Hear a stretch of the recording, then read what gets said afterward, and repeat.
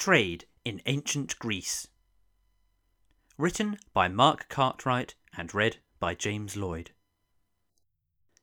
Trade was a fundamental aspect of the ancient Greek world, and following territorial expansion, increase in population movements, and innovations in transport, goods could be brought, sold, and exchanged in one part of the Mediterranean which had their origin in a completely different and far distant part of the world. Food, raw materials, and manufactured goods were not only made available to Greeks for the first time, but the export of such classics as wine, olives, and pottery helped to spread Greek culture to the wider world. From local to international trade. In Greece and the wider Aegean, local, regional, and international trade exchange existed from Minoan and Mycenaean times in the Bronze Age. The presence, in particular, of pottery and precious goods such as gold, copper, and ivory, found far from their place of production, attests to the exchange network which existed between Egypt, Asia Minor, the Greek mainland, and islands such as Crete, Cyprus, and the Cyclades.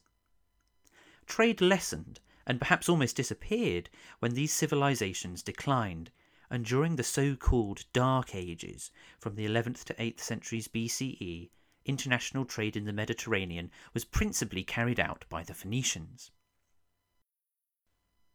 The earliest Greek literary sources of Homer and Hesiod attest to the existence of trade, known as emporia, and merchants, emporoi, from the 8th century BCE, and it's from these words that we get words such as emporia in modern English.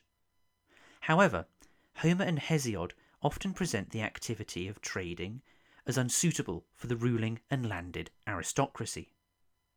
Nevertheless, international trade grew from around 750 BCE, and contacts spread across the Mediterranean, driven by social and political factors, such as population movements, colonization, especially in Magna Graecia, interstate alliances, the spread of coinage, the gradual standardization of measurements, warfare, and safer seas following the determination to eradicate piracy.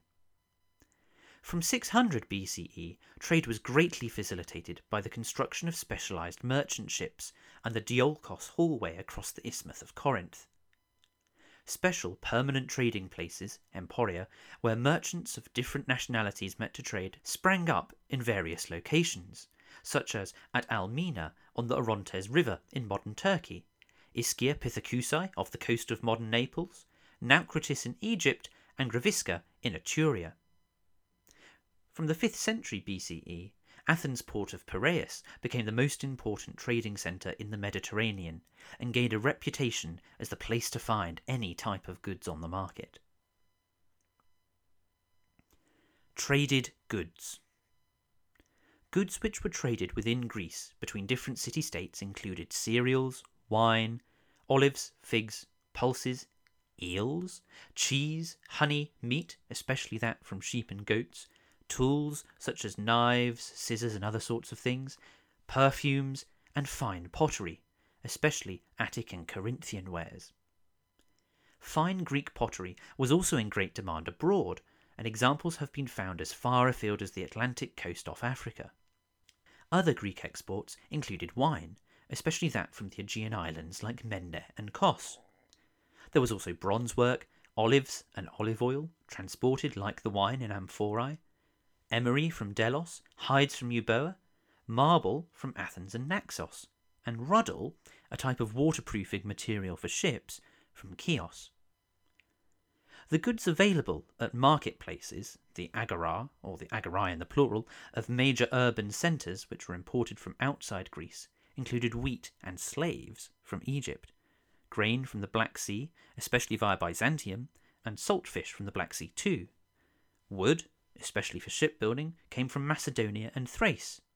And there was also papyrus, textiles, luxury food such as spices, glass, and metals such as iron, copper, tin, gold, and even silver.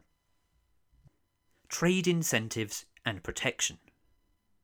Maritime loans enabled traders to pay for their cargoes, and the loan did not have to be repaid if the ship failed to reach safely its port of destination. To compensate the lender for this risk, interest rates, known as the nautikos tokos, could be as high as 12.5% to something like 30%, and the ship was often the security on the loan. The involvement of the state in trade, however, was relatively limited. Nonetheless, a notable exception was in the case of grain. For example, so vital was grain to feed Athens' large population, and especially valuable in times of drought and war, trade in wheat was controlled and purchased by a special grain buyer, the Sitones. From around 470 BCE, the obstruction of the import of grain was prohibited, as was the re-exportation of it. For offenders, the punishment was the death penalty. Market officials, agoranomoi, ensured the quality of goods on sale in the markets, and grain had its own supervisors, the sitophylakes, who regulated that prices and quantities were correct. Besides taxes on the movement of goods, such as road taxes, or, as we know from Chalcedon, a 10% transit charge on Black Sea traffic payable to Athens, and levies on imports and exports at ports, there were also measures taken to protect trade. For example, Athens taxed those citizens who contracted loans on grain cargo which did not deliver to Athens' port at Piraeus, or those merchants who failed to unload a certain percentage of their cargo in Athens. Special maritime courts were also established to tempt traders to choose Athens as their trading partner, and private banks could facilitate currency exchange and safeguard deposits. Similar trading incentives existed on Thassos, a major trading centre and large exporter of high-quality wine. With the decline of the Greek city-states in the late classical period, international trade moved elsewhere. Nevertheless, many Greek cities would continue to be important trading centres in Hellenistic and Roman times, especially Athens and the free trade ports of Delos and Rhodes.